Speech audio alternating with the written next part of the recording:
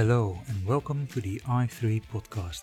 My name is Wouter Klein and I'm the Director of Content for the Investment Innovation Institute. For more information about our educational forums for institutional investors, please visit our website at www.i3-invest.com. There you can also subscribe to our complementary newsletter i3 Insights, in which we discuss investment strategy and asset allocation questions with asset owners around the world. Now, as you all know, we love our disclaimers in this industry, so here's ours. This recording is for educational purposes only. It does not constitute financial advice. Please enjoy the show.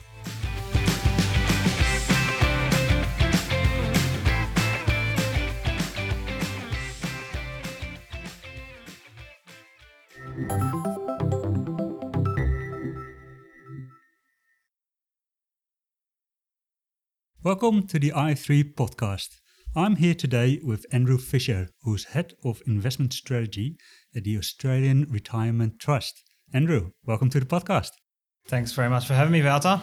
This time we don't start with ultra-long marathon running and things, but we'll delve straight into sort of the more recent developments with the merger with QSuper, which officially I think took place in 2022, but it's of course a long process.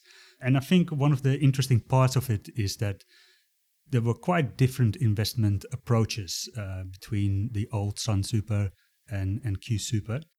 Can you tell me a little bit about how you try to merge those two strategies into one comprehensive whole? Yeah, absolutely. And thank you for the question. And thanks for having me here today. I'm really looking forward to this.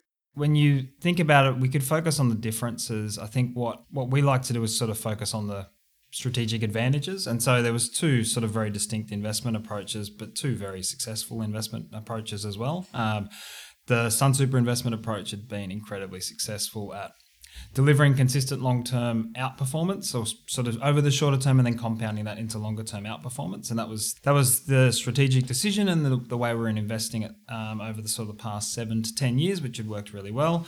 On the QSuper side, you had a very different approach, and you had an investment strategy that was focused on delivering long-term risk-adjusted returns and being very intentionally and specifically completely unconcerned with what the rest of the world was doing and what peers were doing, and focusing very clearly on like that member outcome lens. And so if you looked at what both funds had achieved over that 7 to 10 year period, I think QSuper at the point of the merger was ranked number one in risk-adjusted returns over 10 years, and SunSuper was probably ranked second or third over 10 years and still is on pure sort of peer relative returns. And then also delivering those returns over consistent, so over 3, 5, 7, 10 years, sort of really consistent outperformance. And so when we're bringing those two things together, it's how do you essentially, what are the best bits of both of those approaches, and what can each and the other learn from each other? And so I think if you think about what QSuper was setting out to achieve, for example, there wasn't a really strong focus on was any sort of active management in the public market space. It's not to say that there was a huge, strong view against it. It's just in the context of real sort of long-term risk-adjusted returns, alpha at the margins doesn't make a huge amount of difference. And so the research focus and the strategy focus had been on other areas.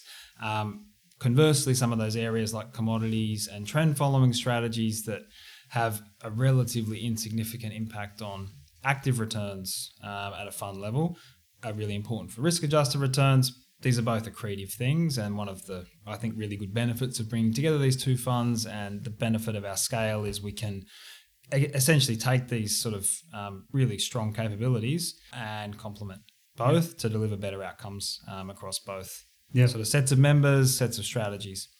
So I think it has been said that QSuper in the past had more of a risk parity, or I think they call it more risk-aware sort of investment strategy.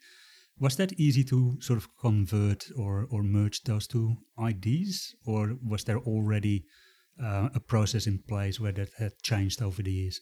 Look, I think the impost of the performance test and Your Future, Your Super probably had more of an impact on QSuper's investment management style perhaps than SunSuper's, if you think about the way they were set up. And so I think some of that change had probably started to happen, even pre-merger. But in terms of, I guess, like that long-term sort of philosophical strategic decision, it's not something that is necessarily challenged. And there's some really sort of neat elements to the way that the QSuper strategy is set up in terms of the efficiency of implementation and the way that we can actually translate some of that to, I guess, implementation across the whole art fund to make the whole fund better. So it hasn't, I don't think the merger in and of itself has necessarily challenged the way that strategy was set up. And I think risk balanced was the preferred sort of moniker to describe it. We can continue to invest that way. We can continue to invest that way successfully. And there's learnings from that style of investing that we can actually use to improve all of our investments. Yeah. So you mentioned you bring the best of both funds together. Were there sort of surprises that you found or that you were impressed with when you looked into the QSuper capabilities? Well, so I sort of touched a bit on the like the efficiency of implementation, and so look, I think a lot of effort had gone in there. I think another area that was really complementary, bringing the two funds together, but was looking at the QSuper side was a real strength, was around their capital markets capability. And so probably one of the biggest and most well-credentialed capital markets sort of execution desks of any super fund in the country. And for at the margins, like a relatively small fund when they set that up, it was a really good investment, particularly if you think about the merging of our funds and some of the things that we were focused on in that space without building that capability out. It was a really complementary merger from that perspective. Other areas, I think, look, the depth of research. And this is another thing that I think is quite complementary with the funds coming together. QSuper's strategy team was really strong, deep research, sort of economic research capability, whereas on the SunSuper side, that was probably, we had invested more in portfolio construction risk type capabilities in the strategy team. Both really important, just different sort of priority sets. So again, bringing things together, we've probably got one of the strongest macro research capabilities of any fund as part of that merger, which is really exciting. Yeah, good. And I think there was also a bit of a difference in asset allocation in terms of where historically the funds invested in. And I think particularly about, I think SunSuper had a bit less in infrastructure, QSuper had a bit less in sort of the listed equity space. Is that right? Yeah, that's right. So, very different approaches in the private market space. But again, I mean, I think they're really complementary. And so, I mean, we could go through almost every asset class, actually, a really different approach, but quite a complementary one. And so when we're looking at like the public market space, for example, bringing together those two equity teams, you have a really well-performing manager external management approach. And then you also have like a really, not high complexity, but like just a really well thought out capability in terms of internal structuring and building indexes to suit what you want and an execution structure to deliver that. And again, like they're just two really complementary capabilities. They're two things that you'd really like to have. So on the one hand, we can look at the two funds coming together and say how different they are, but you can also look at them and say how incredibly complementary they are coming together as well. That's one of our challenges, I guess, as a management team, is to bring the best of that complementarity out rather than having that sort of land with conflict. You want to have it land with like collective member best interests, which I think we've done really well. You mentioned infrastructure. Yeah, really stronger focus on infrastructure on the QSuper side. I think an element of that is potentially the heritage of the funds as much as it is strategy as well.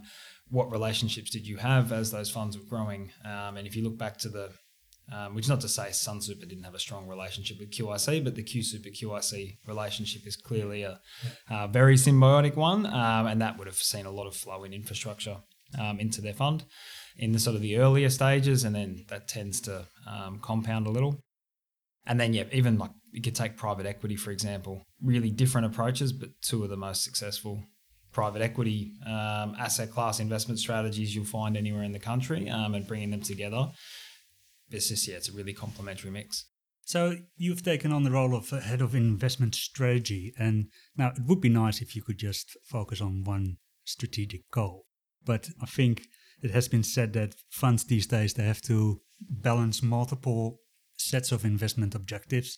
There's peer risk, there is an absolute CPI type of objectives. And then, as you mentioned as well, there's the performance test of the Your Super, Your Future legislation. How do you design a strategy that deals with all of this? It's something we've been thinking about for some time. Something we've been thinking about even before Your Future, Your Super came into being is how do you most, I guess, elegantly and simply resolve this down to an investment problem that is actually tractable as a strategy team. And so the approach we've taken with this, and we've been doing this for a while now, is try to reconcile all of that into some investable portfolio, and also an investable portfolio that you think is better than all of your objectives. And so then what we do is we set out to try and outperform that.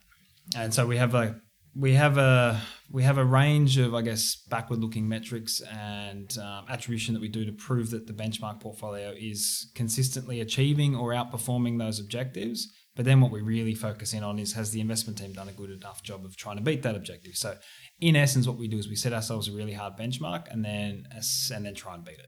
And what we've found is it's been a really, and I'm giving you sort of the Sun Super approach here to some extent, given that's my heritage. That's been really successful in delivering on those sort of multiple objectives. And our benchmark has been a really good one. Generally, it's been a more challenging one than Your Future, Your Super that we've held ourselves to. And then by beating that, we've tended to deliver some pretty consistent, strong outperformance.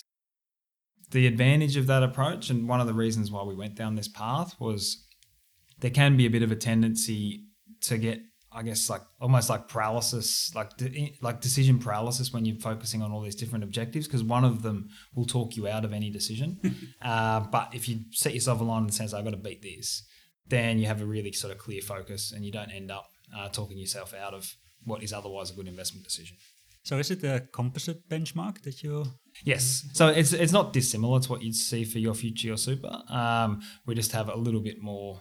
So for example, in private equity, we would use an actual private equity benchmark when we think about what it is we're trying to outperform there. That way we can try and ensure in every asset class we're delivering good performance, but we can also it needs to be investable from a strategy team sort of point of view as well. And so that's the approach we've had for some time now. It's worked quite well. And the beauty of that is you can always take one of those objectives away and it will change the problem set somewhat. And so if you take something like the QSuper balanced option where we don't have a peer objective, we just resolve to have a somewhat different starting benchmark portfolio, which is still the best portfolio to beat the two objectives that we have. Yeah. Have there ever been discussions about like implementing a reference portfolio type of model, like akin to what New Zealand Super does? And we have, and we have thought about that. I think, again, if we had that sort of model, it would sort of, when we thought about that and used it, it was sort of like, it was a step on the pathway to get to the multi-asset benchmark that we're benchmarked against. And so that would be one of the many multiple objectives that we would see feed into that. And we want to make sure, and this is like from a trustee point of view or someone at that level, the first question they should be asking is, do I even need an investment team? Yeah. And that's what that question sort of seeks to answer, because you don't need any of us to invest in that reference portfolio. And so we do still, from time to time, we'll report on that and make sure that we are actually outperforming it. One of the benefits of having a relatively broad investment choice menu is we have the equivalent of a reference portfolio available to members to choose. And so that comparison is fairly front and center regularly when something like a balanced index or a growth index option is outperforming. Yeah. So when we look at a little bit deeper into the portfolio, has the merger completely finalized? I understand there were initially some duplication of strategies that you guys were looking into. Can you tell me a little bit about where that is at? Yeah, look, I think the merger in many ways almost never finalizes, right? Because we're always growing, and relative to some other sort of mergers that I can think about that we've been through, this is quite a different thing. And so I think certainly not finalized, and certainly lots of things to do, and lots of growing to do, I guess, as art and as an organization. But in terms of like sort of tangible progress, to your point, we've merged custodians, which was one of the I guess, one of the big benefits that we were looking to deliver through the merger from an investment point of view, but also a really important precondition to a lot of things that come subsequently. And for anyone listening who's been through a custody merger, people realise these are, custody transition, you'll know that this is something that is not easy to do. And so we're coming up now on 2 years since the actual merger. And if you think about how long it takes even just to do a custodian assessment, choose the preferred custodian and do all that transition, you can imagine that that hasn't necessarily been in place for a particularly long time already. And then there's an awful lot of sort of bringing together of portfolios to happen post that. So we're in the middle of the sort of integration of investment portfolio process at the moment. There's a product integration that we are sort of working on at the moment as well. And then from an administration point of view, there's an awful lot of work to do in terms of bringing together two very large administration platforms for members.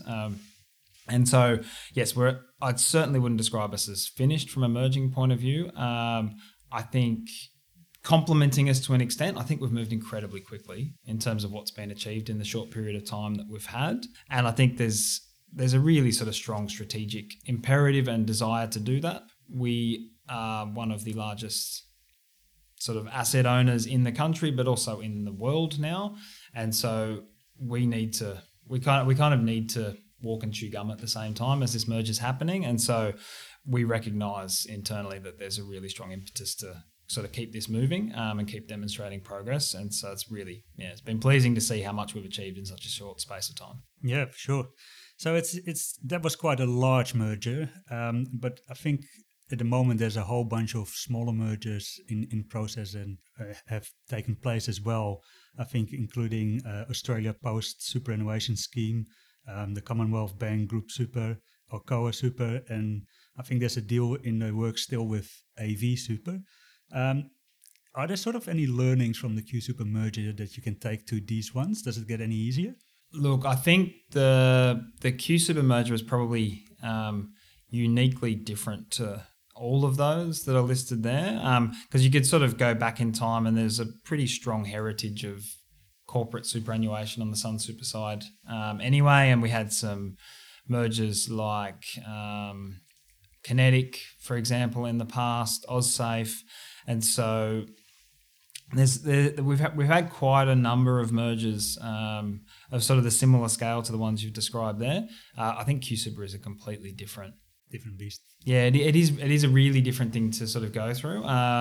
And even when you sort of see the merger activity in the market, there are mergers like that. We have two funds of sort of equivalent scale coming together in a really genuine, true sort of merge type scenario. Like we've merged everything. And it's very different, even back to the earlier point about when's the merger finished. To some extent, it's finished the day it happens, and to another extent, it's never really finished because we're consistently forming a new organisation. So you mentioned a little bit about the fund has grown. I think it's now 260 billion, making it also a player on the global scale. But we're probably going to see the fund grow a lot more over the coming years. How is that sort of influencing your ideas about investment strategy, becoming a global player, but also probably becoming, over the next couple of decades, too large for the local market to be as heavily represented as it is now? What are your ideas about how to adjust the investment strategy to that growth?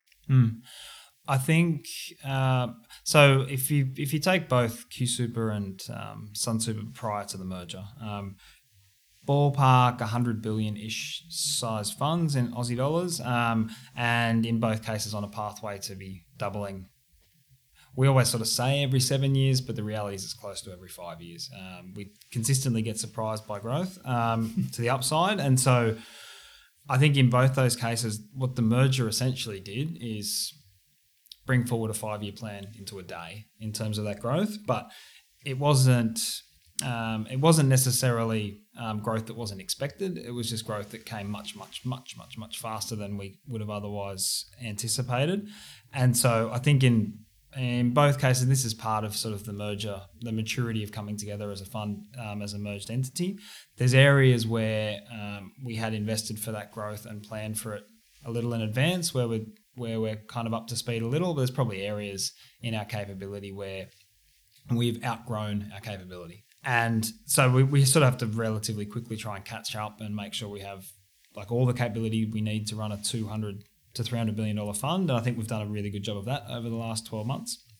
But then we're thinking about $500 billion, $1 trillion funds. Where do we need to be? And so I think what we've probably in both cases always tried to do, I think, is think about really sort of simplifying down what are the, as you get bigger and bigger and bigger, and we know we're going to get bigger and bigger and bigger, what are the things you can do consistently, sustainably to generate relative outperformance, and things that you're not going to outgrow. And so when we're thinking about there's areas like private markets, our approach will inherently evolve as our scale changes, but we're never going to outgrow the private markets and our ability to deliver an illiquidity risk premium over time. And so we continue to invest in that, and we continue to focus energy and effort there. One of the areas where we think we can sort of consistently add value is in the dynamic asset allocation space. And then very specifically in that space, thinking about it from a valuation approach. And so what that means is valuation essentially is you're buying when everyone else is selling, and you're selling when everyone else is buying. And so like being able to provide essentially liquidity to the market in the public market space is something we don't think we're ever going to necessarily outgrow. Again, we're going to have to evolve how we think about that, what our market footprint looks like. You don't want to be doing so much in that space that you actually dominate the market and can't extract the benefit that you were looking for otherwise.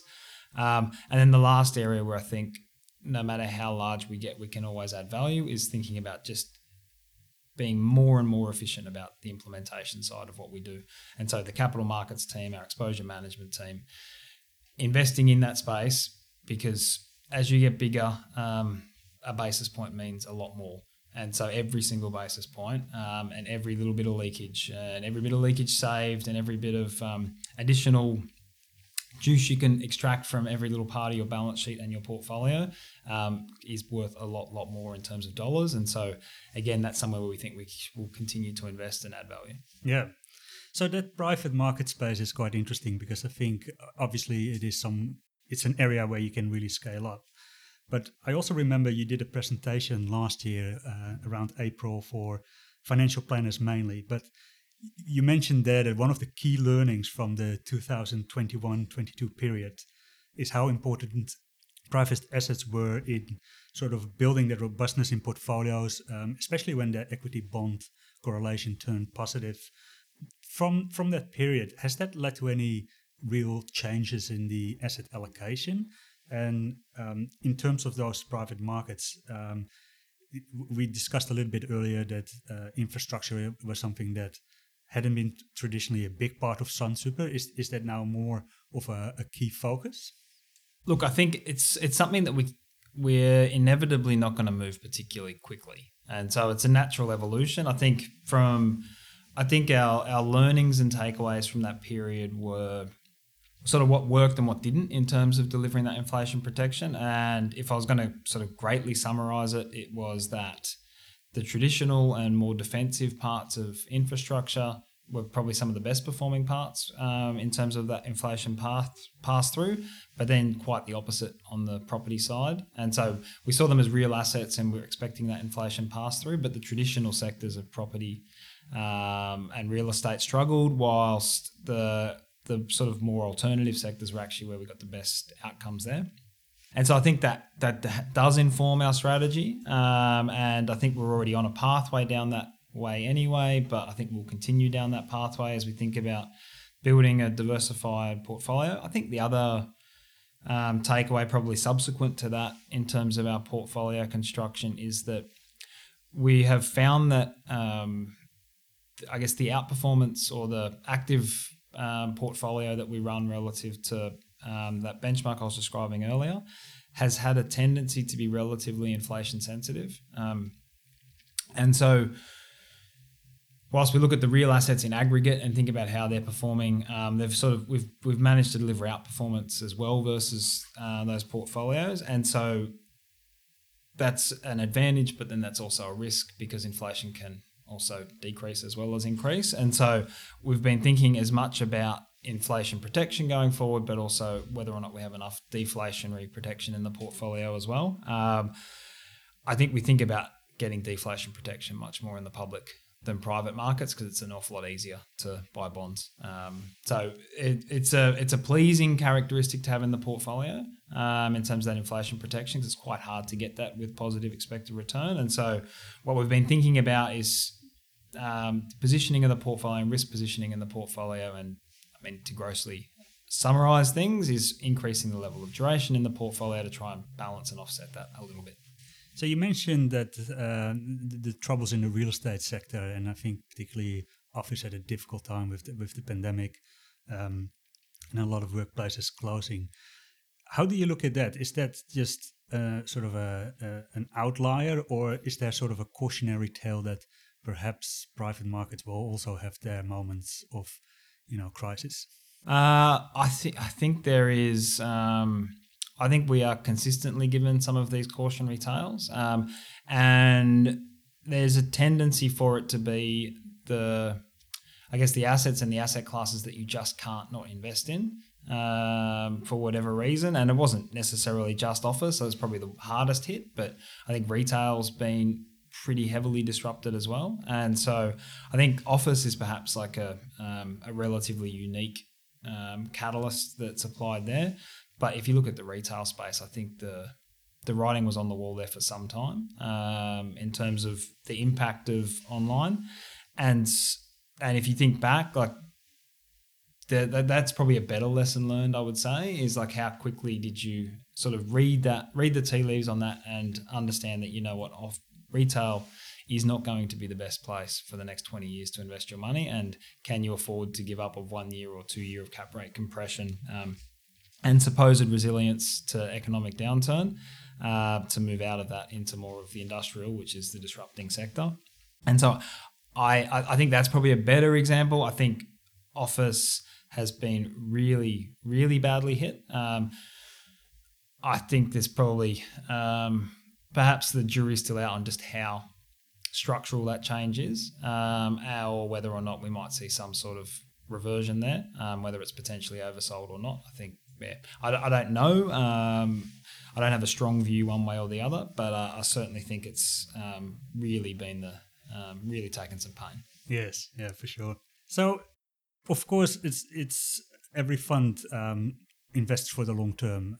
It's important to sort of have that very long-term view on making these type of decisions.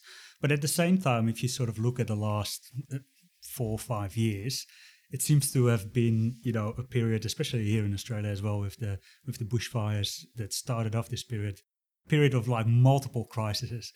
And I was reading some research recently that was talking about there's so many complex movements at the moment that they were talking about a perma-crisis.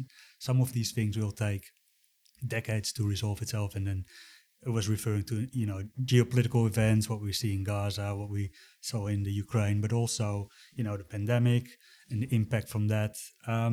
When you look at that and you look at sort of the idea of long-term investing, do you feel that something has changed, or is this will we look back on this period, I don't know, 20 years later and go like, yes, it was unusual, but it hasn't really changed the approach to investing?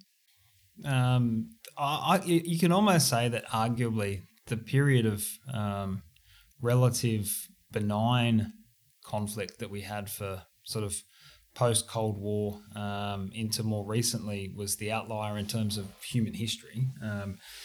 And so I don't know, perhaps one day we look back and think that was an incredibly benign period where the world cooperated much more than it might otherwise have done. And so that whole deglobalization trend and mass productivity gains was perhaps the outlier.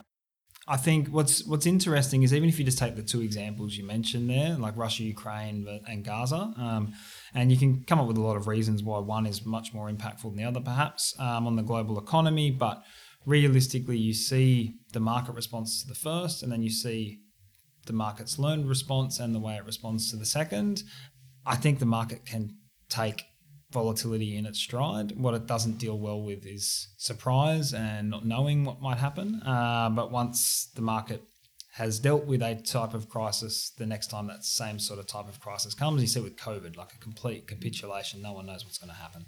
If COVID came again, would markets react the same way? I don't think they would. And so I think there was I don't know, as long as I've been going on, there's always something, right? So always something that comes up. I think the one thing that's probably surprised a lot of people, which we don't talk about quite so much, is just how resilient equities have been through this whole inflationary crisis and impulse that we've sort of lived through, which I don't think anybody would have really predicted up front. And there's perhaps this is where you got to be sort of careful to, I think at least, you should be careful to sort of test your biases and your priors and not necessarily hold them too strictly, because if you hold on to that, you're going to say equities are massively overvalued and a sort of correction, big correction is coming to equity markets, which may be true. Doesn't feel that way though. And so perhaps it's just equities passed through inflation really well this time and have been quite resilient, and earnings have been relatively resilient. And in lots of places where earnings have managed to be resilient, multiples have been bid up because those resilient earnings are worth more. And so I think there's good arguments for why equities have done reasonably well through this period, and that's surprised a lot of people. But it doesn't necessarily mean that there's a huge correction coming. And so we're certainly not positioned for that. We're humble enough to say, yep, didn't see that coming, but it's quite pleasing for our portfolios that it did, because it's held returns up quite well for members. And if you look at this whole period that we've lived through, had you asked anybody 10 years ago when rates were zero, what's the best thing you could hope for? It would have been a really sharp increase in interest rates that doesn't cause too much damage. And so if you couldn't have manufactured a better outcome for long-term expected returns if we do generate this soft landing and we go forward from here, because this is really good for long-term returns, the forward outlook. So you think the Fed has done a good job so far? I think they've done a really good job so far. I think there's still genuine risk. It's like the job is not done, but I think central banks have done a really good job. Yeah. Let's finish up with an issue that also always comes back: climate change and decarbonisation. Also a trend that will go on for many, many, many decades. But I think before the merger, I know QSuper had already taken some measures to decarbonize the portfolio. They put some benchmarks in place with, I think, a lower carbon footprint. What is sort of the position at the moment? Is there still more to go? Where are you taking this in terms of the investment strategy? You possibly have seen our net zero roadmap, which we've published on the website with some fairly sort of specific targets over time. So yes, there's certainly much more to go. Obviously, like anybody else, the best possible outcome is a net zero world by 2050, which would be inherently then something that we can, if the world is on the path that we need to be on, and we think that the world needs to be on, then it should really be as much as anything, I guess, like a engagement story in terms of trying to navigate and push, I guess, the index along the path that we would like it to go.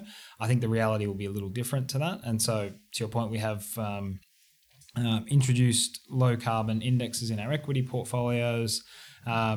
We did a similar approach. So we've got active and passive. So in the passive space, we introduced like an optimized index designed to have essentially minimal tracking error but lower carbon. The logic behind that being that what we're looking to do really is mitigate the risk. So we do think there is risk there because the world is on a net zero pathway, and so we don't think that risk is adequately rewarded, and so we try and mitigate that risk without taking too much investment risk. And that's been quite successful for us over the past few years, even in what was otherwise a relatively challenging environment for strategies like that. And then in the active space, the way we went about it was we tested a few different approaches, and I think the best approach we found was to essentially give each of the active managers the same reduction target we had and style adjust that as well. So style-based adjustment, and that again has worked quite successfully, I think. And now in terms of where we go from here, I think the next steps are to think about ensuring that equity portfolio is on the transition pathway we want, but also starting to move into some of the other areas of the portfolio, in particular private markets, and thinking about how do we get that part of the portfolio on the pathway that we need as well. Yeah. So apart from sort of these overall frameworks that you put in place, has it changed your idea in how you look at risk as well? We've heard a lot about stranded asset risk, but again, it seems that some of these developments have accelerated a little bit, and markets seem to always price these things in quicker than it actually takes place. How has it changed your idea of risk?